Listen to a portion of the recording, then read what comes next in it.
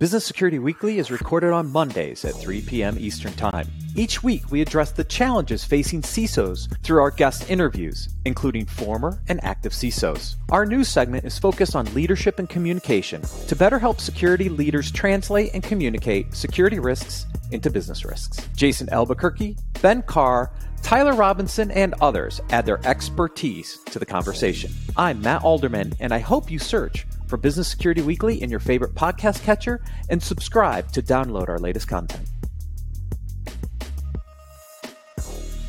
Welcome back to Enterprise Security Weekly. Join our Discord channel to chat with our host, ask questions, customize live stream alerts, and more. Visit securityweekly.com/Discord to receive an invite.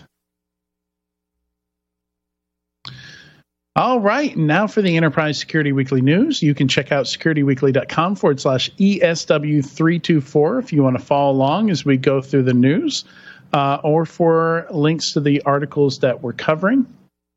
And we've got some interesting stuff today. So in the funding, Secure Code Warriors, a very familiar name to me. I organize B-Sides Knoxville, and they're often either a sponsor or they run our CTF or they do both. So very, very generous of them to support local B-Sides and to run those CTFs. Ryan, have you ever run into Secure Code Warrior? No, I have not. Definitely similar companies, but it is a really cool space trying to educate developers. Yeah, they used to come to InfoSec World when I was working there. I think I know they did some talks. I think they at one point may have done a workshop. So good space. They seem to do it really well. I remember the people who were there, including Matthias, being smart and knowledgeable. But I also want to comment on their press release. I guess it's not really a press release about the funding because that's the headline, but I love how TechCrunch started it with a little bit of a story about them instead of just, hey, we got some money, hand waving, and really talked about the need for this, how they've done it, how they were thinking about it. So, taking a little bit of a marketing spin on this, but I thought it was good because you get so many of these announcements, maybe fewer today than a year ago, but so many funding announcements that it's nice to see something that's a little mixed up and tells a really good story. Not just, hey, we won. I guess they did sort of win. We got some cash here. We're going to use it to grow our team. Hey, we're going to grow our platform. Hey, we're going to add new features and functionality. It really sets the stage for why Secure Code Warrior, as well as just the space in general, is pretty important. Yeah, and pretty big for one of these companies. They've raised over $100 million now, and they say over 400,000 developers across 600 enterprises is currently where they're at customer-wise, hoping to achieve profitability in 2025. Can totally see it. I mean, there are a lot more bootstrapped training, cybersecurity training companies out there than VC funded. So it's interesting seeing this go the VC funded route. But there's a lot of software, a lot of automation behind the training that they do, which is why they're able to do. I think they told me they do something like over 200 CTFs every year, because it's pretty simple for them to just set it up and push it out and let people hack on it. And it's we get a lot of good feedback about their CTFs. And it's just part of their training tools, those CTFs. It's the same tools that you get when you use them as a customer. So let's see. The next one here, Vendict. I think this is a seed round, almost $10 million for a generative AI GRC tool. So using generative AI. Round, considering the environment we're in. Yeah. Using generative AI for responding to security questionnaires. So I can't say anything bad about anything that tries to make security questionnaires easier or less painful. So I don't have a whole lot to say. What do you think, Brian? You were just talking about security questionnaires. Yeah, that's really hitting home to a lot of security practitioners or people in GRC. I do wonder, because a lot of it is knowledge about the environment. So there's only so much it can go on its own, but you still need someone feeding it the material. It just makes stuff up. It'll be fine. It just says yes to everything. Yeah, sure. Yep. What happens when they get the data in there from only a certain type of company? Or, what if, I can just see. Well, I know, Adrian, you're totally on the other side from me, but I can just see how this can result in some dirty data. Well, we're assuming how it works. I don't know how their product works, but other products I've seen in this space, what they do is they try and normalize the questions. So they say, okay, if we've seen this question before and we've answered, a human has answered this question before, you take all your old questionnaires and you pile it in. And the big pain with security questionnaires is nobody wants to use the same one. Like, they want to give you some customized one. But effectively, it's pretty rare that you get a new question. Like, it might be worded differently, but it's often the same question. So what if they're using the generative AI to normalize those questions and say, okay, this question is basically asking for the same thing that this other question is, and we got an answer for that in our database, so we'll plug that in. Yeah, that could be really helpful, assuming you've continually validate answers, because things change from year to year. But I can see the value for you do that. have to update those. Yep. Mm-hmm. Right. Yeah, so that's... Note to self, make sure it's applicable before you use the generative AI to fill out your questionnaire. Yeah, I would love to hear more about how they're doing that, and I wish them the best of luck, because everyone wants them to win. Everyone wants security questionnaires to either go away or get easier. Spectre Ops raised around. I'm trying to remember why are they so familiar to me? So they're I was just looking it up. They're responsible for Bloodhound, amongst I'm sure other things. Yeah. Yep. Bloodhound Enterprise. There you go. Yep. Nailed it. It's exactly why I know them. I think I've known some folks who have worked there also. So it's good stuff. I have a Bloodhound t-shirt somewhere. Interesting, though, that this is around Series A extension versus a Series B. So, yeah, we're seeing a lot of that. Yeah, venture rounds and round extensions. Like nobody wants to look like they're having a down round, right? Like nobody wants a lower valuation. Like it's a way to avoid that stuff. And it's not like it's an extension to a Series A they raised 2 years ago. They raised the rest of this in April, so it's not, even in the before times, before the market was terrible, this wasn't too strange a thing to see a round extension. Right, and they have some good backers behind this, so it'll be interesting to see what they come up with. Yeah. I don't know much about the next one, Cove, AI-powered safety layer for the web. I know nothing here, so if nobody's had time to read it, we can skip it. But they, I think, are just coming out of stealth with a 5.8 million seed round. Yep, that's what it looks like. Yeah, reading it, I can't tell what they're doing. Enables customers to use plain English descriptions to train machine learning models on their platform's own data.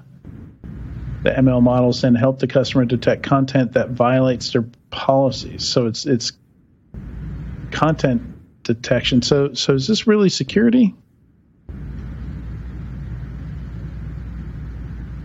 So basically taking the, instead of traumatizing humans who have to go through horrible things that get posted to social media, Facebook can use this instead of traumatizing humans and having to pay for their therapy.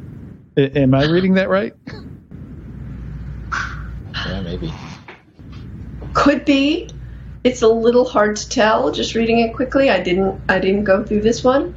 But it definitely looks like it's perhaps trying to clean up some things at Meta without so much human involvement. Maybe it's less of the trauma thing and more of the volume thing. Right. The trauma thing is I think there's an entire documentary on it. So it's well documented. It's an issue. So yeah, it totally makes sense that this is coming out of folks who are at Meta. But yeah, trust and safety systems. So yeah, that's exactly what this is.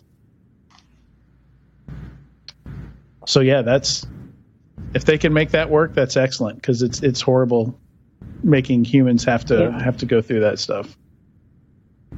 Humans ruin everything. Yeah, pretty much. If you have an open platform where people can post whatever they want, you're going to have to deal with this. It's something you have to tackle. It's I don't use social media all that much, but when I got engaged, I joined some groups on social media about wedding planning just to get ideas. I've done event planning professionally, so it didn't seem like this was going to be too hard to do. But I thought, okay, I'll just join some forums, because everything I've done professionally has been cybersecurity. And some of these groups, because they're not in cybersecurity, they left their membership open. And every once in a while, I'd go and try to look up, like, what colors are going to be popular for fall 2023, and I'd get a really disgusting visual in this wedding forum that was not appropriate whatsoever. And there was one group that couldn't figure out how to stop really explicit photos from being posted in this group. Ooh. And I was just like, you know what? I'll figure out my own damn colors. If you can't figure out how to get this awful stuff off of your social media page, like, ugh, it was off. It was. I'm not offended by much. Working in this space, you sort of get immune to it a little bit. But like, I'd wake up in the morning, I'd be like, okay, what's new in this little wedding forum? And I'd be like, oh God, no, that's disgusting. Like, and it was a Facebook group? Yeah, there were a couple of them. Mm-hmm. Yeah. Yeah. I mean, there should be controls filtering out a lot of that stuff automatically, but yeah, some of it gets sent to human moderators, but yeah, it's a shitty job. Yeah, there were certain body parts I never need to see that closely. Yeah. Moving on here, I was just going to briefly mention Telescope looks like another DSPM, and this is a pre-seed. So I guess they're both coming out of stealth and have a pre-seed. So we're really stretching things out here. You're going to have your pre-seed round, your seed round, your pre-series A, your Series A, your Series A extension, your venture round. Like it's funding is really getting. I don't know why it's quite this spread out, but yeah, maybe again it's the market, right? Like less risk in investing at a pre-seed stage than even a seed stage. I don't know. Yeah, it's like a whole venture capitalist course just in the news to learn all the different stages. Yeah, and it's nice when we have Tyler here, because he is an early stage investor, and he can often provide some color on this kind of stuff and explain some of it. But yeah, even he's just kind of scratching his head with some of these more creative names for the different funding rounds that we're seeing and the different methods for creative funding. Moving on from funding, I thought we had multiple acquisitions here. One of my acquisitions is missing here. I just had to refresh. Yeah, so Jamf acquired DataJar. Jamf being the big, well-known as a Mac-based EMM or MDM provider, device management. And what does DataJar do? So this is like a MSP console. So if you're a managed service provider doing device management for multiple customers, it's basically like a meta console for Jamf, it sounds like. Okay. We're seeing more and more of that software built just for MSPs and MSSPs. allow them to manage stuff at scale. And then the other one is Graylog picking up Resurface IO. So Graylog, as the name suggests, like most people think of the log tool, the open source and commercial log centralization, log management tool. But yeah, they're getting into API security now with Resurface. And word is that this is an asset acquisition, so probably not the best of situations, but probably a good deal for Graylog. It's not a... Yeah. Go ahead, Rob. I think API security is just becoming huge. I feel like it's one of those things where 4 years ago, it was a timing thing where I feel like in the next couple of years, API security is going to become really important because that's just another way to access data that people aren't thinking about. Yep. Yeah, and we're still seeing a lot of these pop up out of Stealth as well. Like I was looking at one today that was talking about being MFA for API security. So I was thinking about, okay, how do you do multi-fact? I guess you can, maybe it doesn't meet the original definition of MFA, but multiple ways of checking, so somebody can't just steal a token and use it, right? Like there's some other contextual details that have to be in place for you to be able to use that API, right? Like maybe it's the IP address you're coming from or something like that, or you have there's a certificate that gets handed off as well. Are you saying you don't want push notifications for every API call? Yes. I think that's definitely, yeah. But this is zero trust-ish, right, Ryan? This is zero trust-ish. Yeah. MFA for APIs. No, it's funny. You think about MFA, it's just so ingrained in our mind of this hardware security tokens and the apps and push notifications that it doesn't necessarily mean that. It just has to be some other method on top of just the authentication or the key. Yeah, I work for a SaaS security vendor, Valence Security, and that's a very common topic. Like when we look at the different SaaS breaches that occur, like token theft is usually involved in a lot of them, and it's just it's like the inverse of MFA, right? It's like not even a single full authentication method. Like it's just something you have. You don't even need a username, right, to log into an app with a token. But yeah, good to see that coming to APIs because I think for most APIs right now it is as simple as just having that token, that access token. Let's see. IronNet, I think we saw that coming a mile away. We started talking about that in December. SPACs haven't done terribly well on the public market. A lot of them have had to delist or backed out of their IPO entirely. And IronNet is just the latest to delist from the New York Stock Exchange in this case. And I think the last news we had is somebody was going to step in and save them, but only if General Alexander stepped down as CEO. So weird stuff going on. Yeah, I mean, reading this, the inside story. Yeah, it says the company does not expect that the delisting will have any adverse effects on its business operations. I think we've already seen some adverse effects, and I think this may.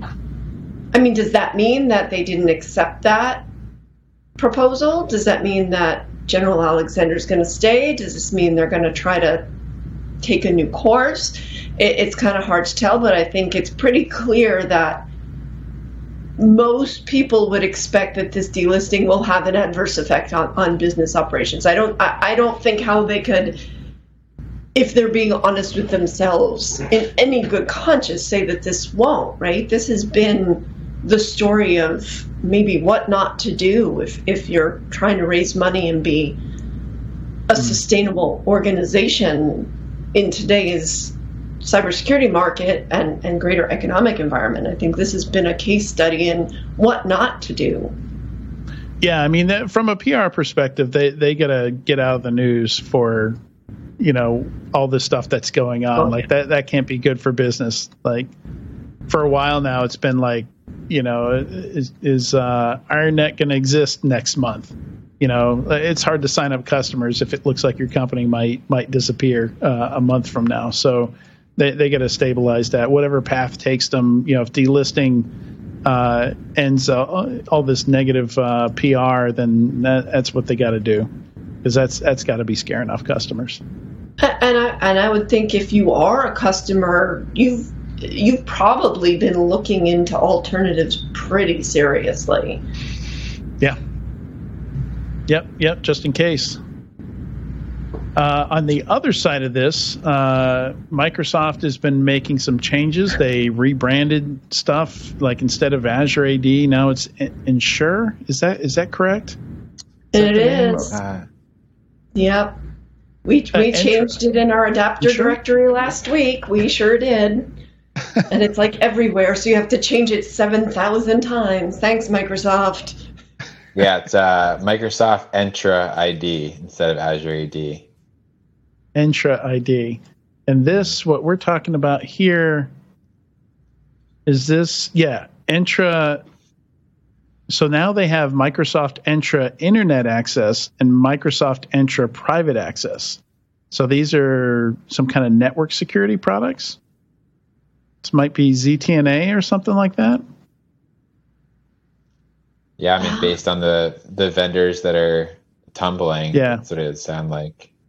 Yeah, fall under a category known as Secure Service Edge. So SSE, which is SASE without one of the pieces. I forget which piece gets stripped out. So access. We're just constantly trying to keep up with the new branding and name changes, and now they have new names for threat actors as well, just to keep us on our toes. Yeah, no, I don't know if I can let go of threat actor. It's going to take a while for Entra to set in, but I don't know. I think threat actor is going to live for a while as colloquialism. Yeah. So speaking of which, the very next story is the Microsoft breach by not a panda but a storm. They were attacked by a storm, not a panda. CrowdStrike might call it a panda, but they call it a storm. So, well, you wrote a blog post, so let's hear it, Adrian. Yeah. So basically, it's a mix of vulnerabilities and an attack. Somehow they got their hands on a signing key, on I forget exactly what they called the signing key. Again, the naming is very difficult to parse, but and it should update at some point here with my blog post. I did update that. It's there. But so they were able to use the signing key to sign forged tokens. And the term forged is important here because they weren't actually generating valid tokens. They were just making up things that looked like Azure AD tokens. But because they signed them with this key, they found a vulnerability where Microsoft wasn't validating the actual access token. They didn't care what data was in the token. As long as it was signed, they would accept it. So literally, you could just make up your own tokens and use it to impersonate someone to then get another token that allowed you to pull their mail over the Outlook Mail API. And so this started happening. I think it was 32 days after the attack started. They found out from a customer clued them into the attack. So Microsoft did not detect the attack. It came from a customer, and this attack was seemed to be political in nature. It was coming from a Chinese government, pre-existing, well-known state-sponsored threat actor, and was targeting 25 government and government-adjacent organizations. So they basically could have pulled anybody's email from Microsoft 365, any Microsoft 365 customers, the way I'm understanding this. But they chose only to do so from these 25. So it was a very targeted attack. And, so once notified, they found the vulnerabilities, they fixed the vulnerabilities, and, they published all the IOCs and stuff like that. But the thing that kind of irked me is under the recommendations, they said customers don't need to take any action. We got this. Like we closed up all the holes. And I'm like, you didn't catch this one. I don't really expect you to catch the next one either. Like, and that's what my whole blog post is about. And most of the recommendations are from my colleague Amit, and he really brought in Amit Ziv. Came up with most of those. We kind of collaborated on the general recommendations, but then he wrote up that section of the report. And yeah, there's all kinds of stuff you can do to monitor for weird anomalies in how tokens are being used or how they're being generated. There's plenty of stuff you can do there. So, I kind of disagreed with the do nothing. We got this. And there's a bunch of recommendations in our blog post on what you can do to spot this stuff if your SaaS vendor doesn't spot it for you. Yeah, I think with all the talk of AI and ML, I think the way the customer found it out was the app ID was anomalous compared to previous ones. This sounds like a really easy use case of, I think that's what I read. There was something within the log that was different than the others, but sounds like an easy case of, look at what's normal over however long and then create a detection if something is abnormal. Basic anomaly detection. Yep. Yeah. A big break in the pattern. Yeah. And I think, to plug Mandiant a little bit, reading one of their recent M-Trends report I think it's really important to stay up to date with threat intel because, a couple of years ago, phishing was really the main vector to get in.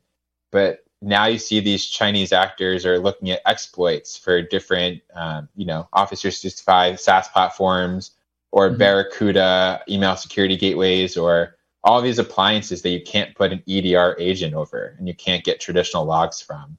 Yeah. So you really have to shift your approach, especially if you feel like you're a target and maybe keeping, a lot of these were 0 days, so patching wouldn't have helped. But, seeing what you can do to keep up with those latest initial attack vectors. And so speaking of access to logs and not being able to put an EDR agent, so there were logs that would help you detect this kind of thing.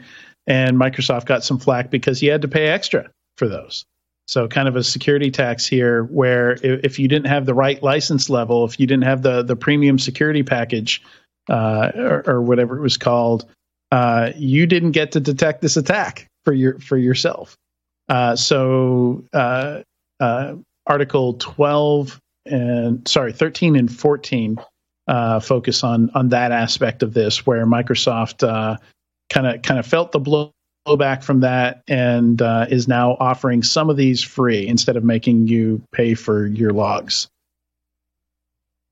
So let me ask a moral and ethical question here to two people who have been on that side of it. Doesn't this get into, I get it, we're a capitalist society, but doesn't this get into a little bit of negligence when you're talking about holding back information that can quite literally keep people secure?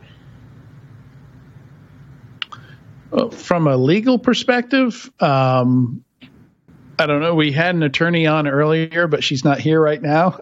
Yeah, no, that's why I said moral and ethical, not legal. Right.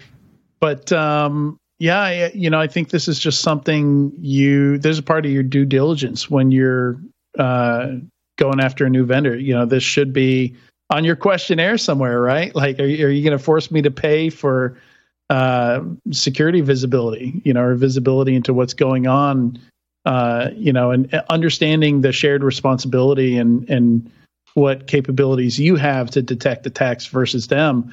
Like the thing that really put Adalom back on the map. Adalom was one of the early CASB vendors that got acquired by Microsoft was that they detected that some bad actors were hacking into Salesforce instances and downloading like the whole thing.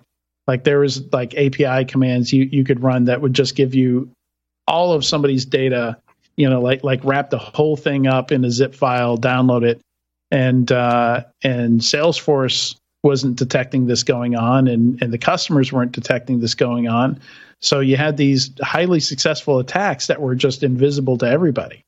And, that was one of the, CASB, very similar to SaaS security, what we do in terms of goals. That was one of their big claims to fame is they discovered that going on. So that's a big question, when you're going to use a SaaS product, are you going to let me know when I get attacked, when my data gets stolen, or if not, you give me the ability to do that detection myself.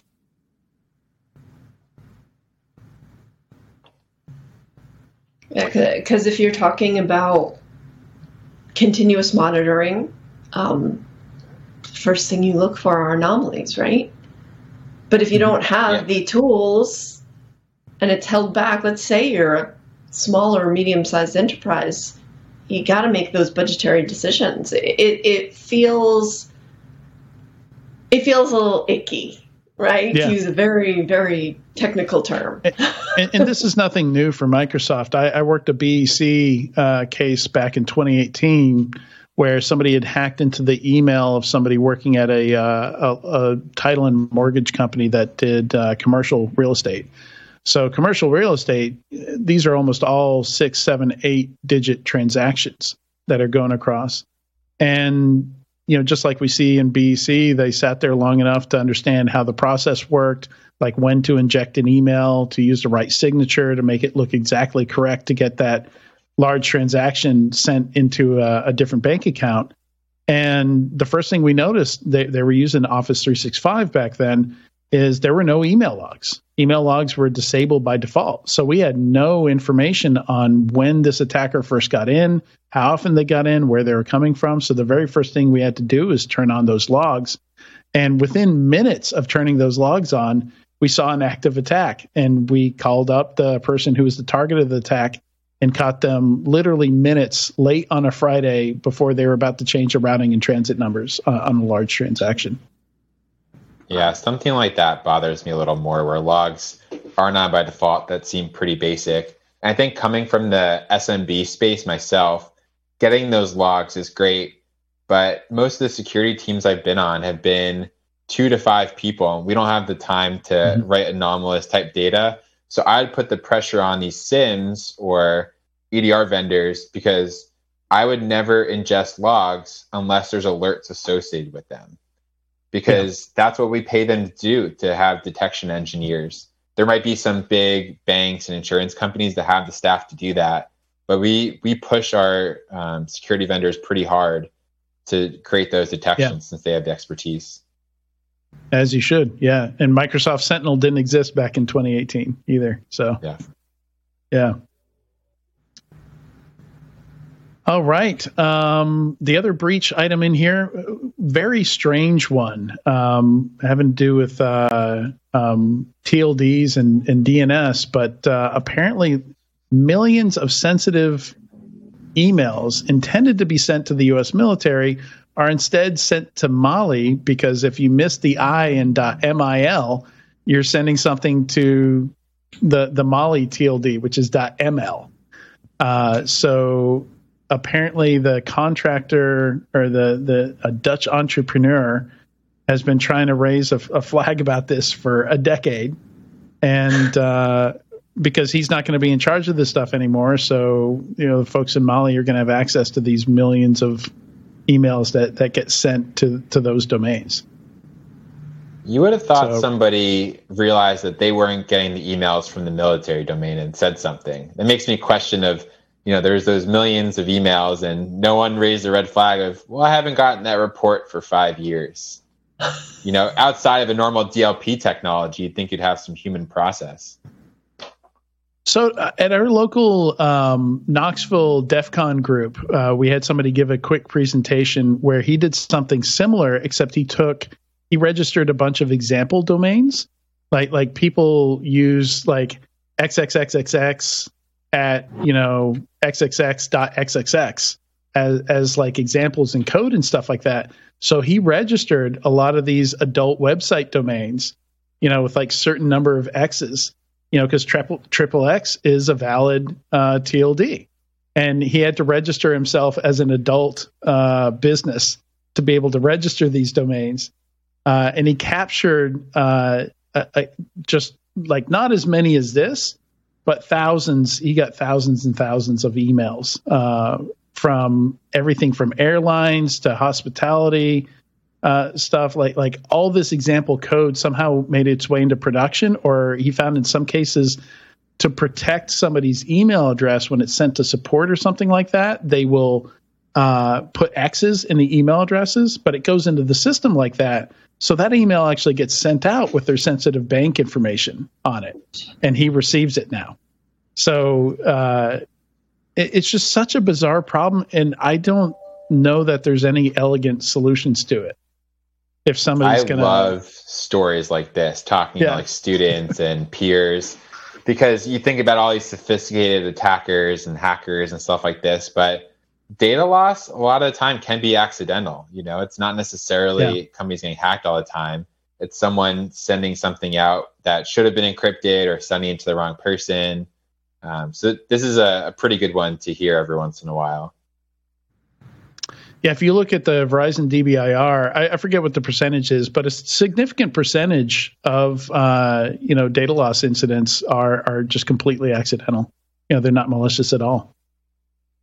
I mean, it's incredibly easy to typo somebody's email address, and people can't spell my last name anyway. So if I'm not in their address book, it goes, Adrian, you probably have the same thing. And actually you too, Ryan, because people never know where the I and the E go. The I and the E, yeah. And then you go into the whole argument of, do you just, so in companies I've been at, people, I've seen both. I've seen Fred more often than you'd think as my first name, not even looking at the I. But you get into the argument of, if you're sending out an email that should have been encrypted, do you just encrypt it and not tell the user? Or do you stop it and then make them do it the right way? Which one has more friction? But they might just keep doing it wrong for years. So it brings an interesting debate of how you implement controls for something like this. Do you guys personally ever get the same email address both ways, like with the misspelling? Do you go after the misspelled version just so you can catch those emails? Do you have smart? No, I haven't done that. Yeah. Okay. Just curious, because I know some organizations do that where they intentionally register the misspellings, the most common misspellings of their brand name, so that bad guys can't and profit off of those, in typo squat, basically. Companies I've been part of, that's someone's job to look at it every once in a while and register domains with different number substitutions to make sure someone else can't purchase it. Yeah, it's crazy. I never thought of it, but I can tell you that if I were choosing my personal email address now, it would be very different than what I chose way back in the 90s when we all didn't know about what's happening today. Definitely not. Wouldn't use my name in any of it. Yeah, so let's see. Number 15 here. This is basically the conversation we had with Jules earlier. How to be a security person that engineers don't hate. Like the conversation was broader than just engineers, but just skimming over the article, a lot of the same advice that we got from Jules, but still always good to be thinking about how you're perceived by other parts of the organization, how you can work better with them, not shoot yourself in the foot by destroying rapport with departments that you need to work with. Yeah, I think the two things that come to mind for this, because I full-heartedly believe, the content of this stuff is, one, let them just nerd out on what they do. People like to talk about what they do and they take a lot of pride in it. And two, if you're asking them to do something, security wise, make sure it's on their, goals or objectives so they get credit too. Because most of the time in security, I'll say, vulnerabilities reduce them to 10%, but we're not doing the work necessarily. We're not doing the patching. So make sure they get credit and they get their bonus accordingly. Yeah. Any of these other how-tos that you guys want to discuss? We've got how to securely build product features using AI APIs, which looks pretty straightforward how-to. I don't have a whole lot of commentary on it personally.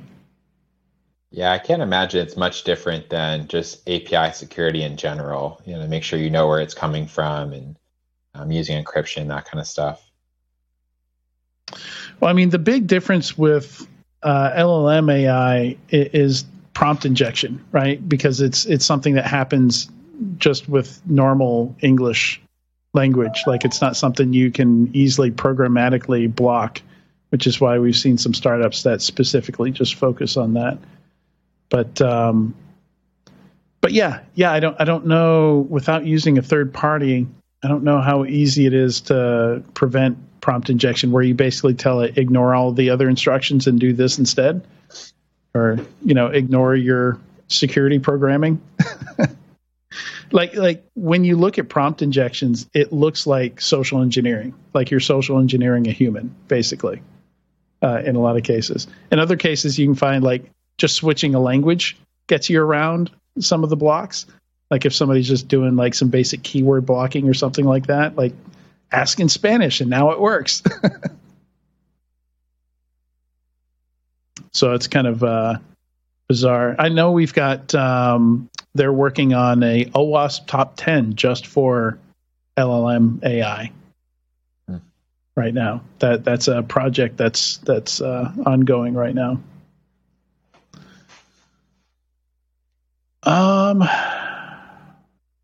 Let's see. In that same vein, there's now WormGPT. So apparently, I don't know a ton about it yet, but there's a. We predicted this. We talked about this months ago about how, the existence of open source LLM AI will result in bad actors having access to this technology. And it looks like that's basically what WormGPT is a general LLM model that doesn't have all the restrictions on generating malware and the kind of stuff that they, OpenAI and Google are going to try and resist with their public services. Yeah, it's inevitable, and it's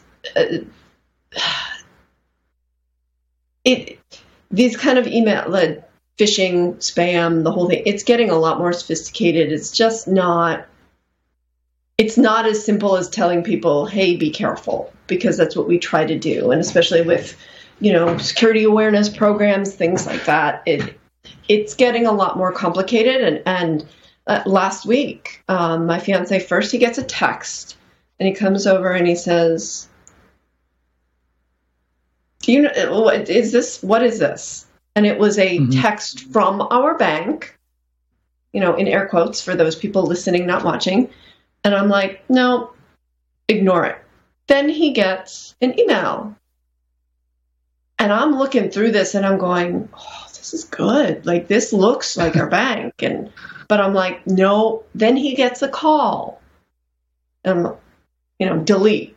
And then I'm sitting online, like, trying to look up. I'm like, all right, what's the fraud number for my bank?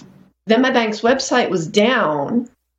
So I'm like, okay, something's going on here. I'm like, I'm putting $100 on breach announcement on Monday morning, like, just going through my head, like, something's not right here. Like, no, I could not pull up any customer service, any fraud complaint number that matched what was on the back of my card. But I'm telling you, as somebody who's worked in this space for a long time, I'm looking at this and even I'm doubting. I'm like, is this, like, this looks pretty darn good. So for a regular person who doesn't live and breathe this stuff, I'm at my desk hours and hours a day. it's getting really, really good. And especially if they have these tools to spit out more and more of this stuff, and they know which ones work and they know which ones don't, and they can just, use these tools to generate more and more of this stuff. More people are going to get caught. More people are going to get confused. I mean, I called the customer service. I was very curious. I did call the customer service number in the email just because I wanted to know.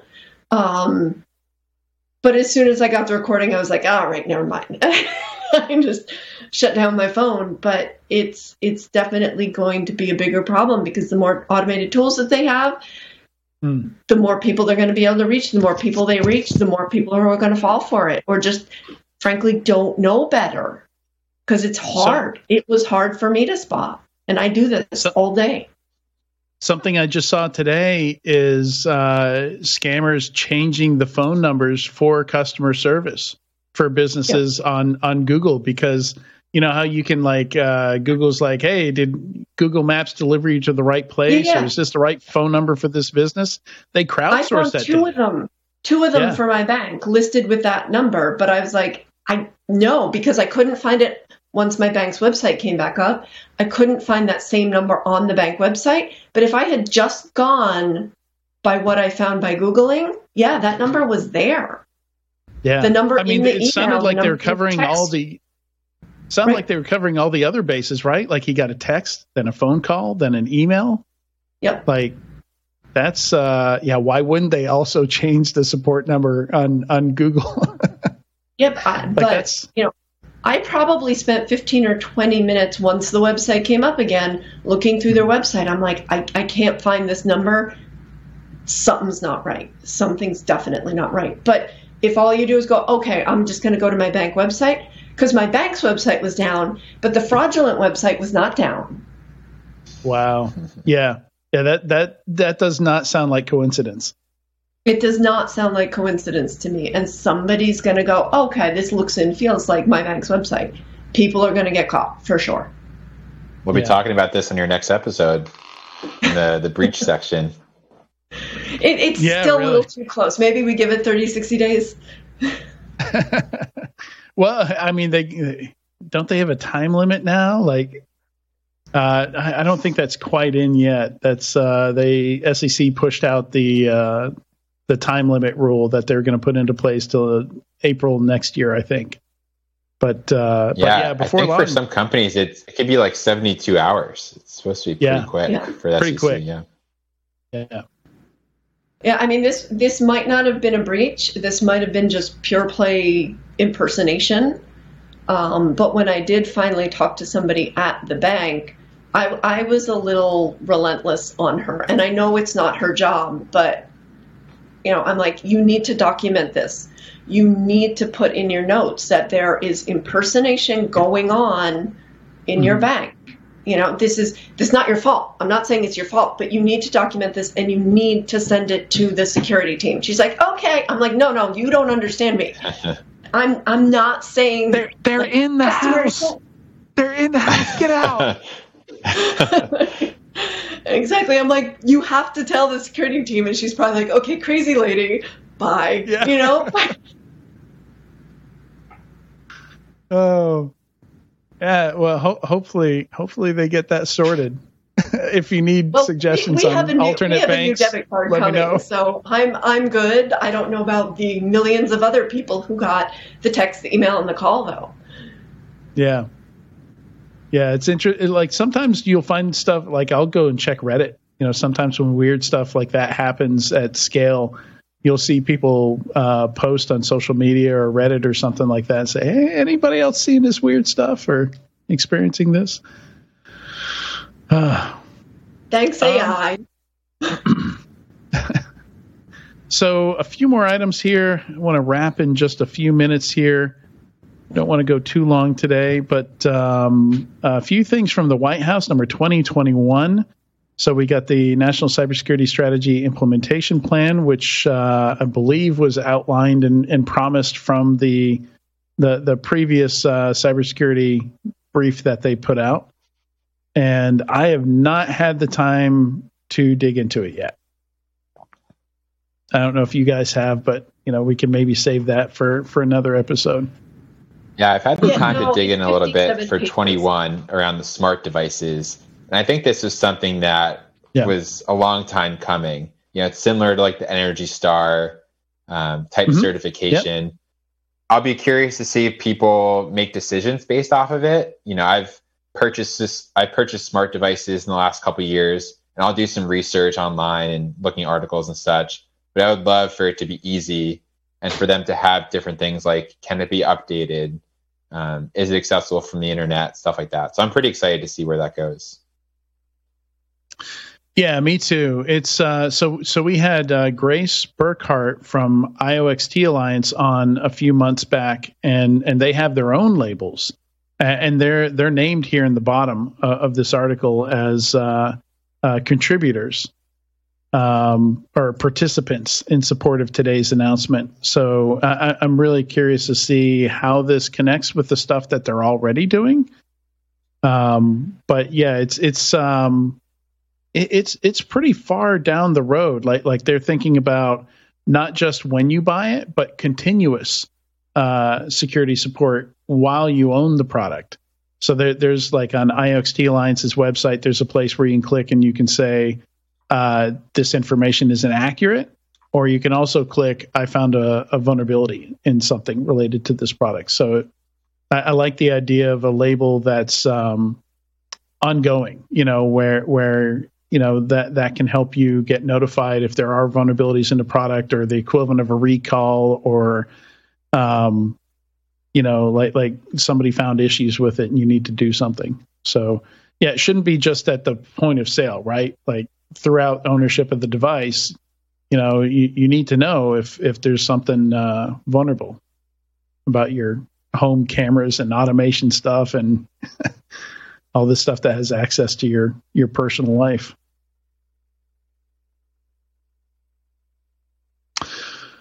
All right. Should we? Yeah, let's jump to the squirrel stories here. Number 24 cracked me up. For anybody who's read the register, they are, whoa. Did we lose Ryan? Why is it an infinite mirror where Ryan used to be, Gus? I don't know, but now we have infinite squirrels as well. Yeah. Can we get everybody back? No, more squirrels, less humans. So anyway, I'll just keep talking, and the register is just they can be pretty savage. And the headline of this article is Linux has nearly half of the desktop OS Linux market. and what they're talking about is there's just this ongoing debate over whether Android and Chrome OS count as Linux. Both come from Google, of course, and both are Linux at the core. Chrome OS is much more Linux than Android. You can readily download and run Linux software on it. You can get a command line. It really is Linux under the covers, built on Gen 2 Linux, which I didn't realize. Instead of it used to be built on top of Ubuntu, but now it's Gen 2, which makes sense because it's cheaper hardware. Gen 2 can be more optimized. But yeah, very, very funny article. Desktop Linux is actually doing pretty well, 3% plus of the market, but way more if you count Chrome OS, which is 4% of the market. It's an interesting point of view. Yeah. So that was our first squirrel story, and the second one is James Cameron lending his prescient knowledge and advice. James Cameron on he's AI. He's really having a moment between the submarine implosion and this. He's our best source of news lately. He's the expert no one asked for. He's the expert anyway. No one asked for, and everyone needs. Yeah, so the title here is James Cameron on AI. I warned you guys in 1984 and you didn't listen. Of course, referring to the the movie The Terminator, the original Terminator. And he's not wrong with some of his comments. He's like, yeah, if we put AI in charge of military stuff and we don't have the ability to stop it, it could be bad. Duh. Right? But I think everybody knows that. But and Arnold is backing him up with similar quotes, saying, talking about the extraordinary writing of Jim Cameron, so prescient for him to foresee this. So, he was the Terminator, so he is an expert, right? He's definitely an AI expert. Yeah, he's been there. Right. He's experienced it. Yeah, so that was fun to roll my eyes at. So I thought y'all would have fun rolling your eyes at that as well. It's pretty good. I like all of the nice graphics. Yeah, so that's all we've got for today. Big thanks to Ryan, who we didn't get to properly thank. Maybe his internet went down or his power went off or something like that. But thanks for him for both his interview and sticking around for the news and hanging out with us. And big thanks, Katie, for being there for me today. It's great when you can jump in and let me realign my brain and figure out what I'm doing during an interview. I appreciate it. Absolutely. And thanks. We'll do it again next week. Yeah, thanks to everybody else watching or listening to this week's episode of Enterprise Security Weekly. We will be back next week, and that time that you're supposed to jump is right now. Do it. Jump right now. That's too late. You waited too long.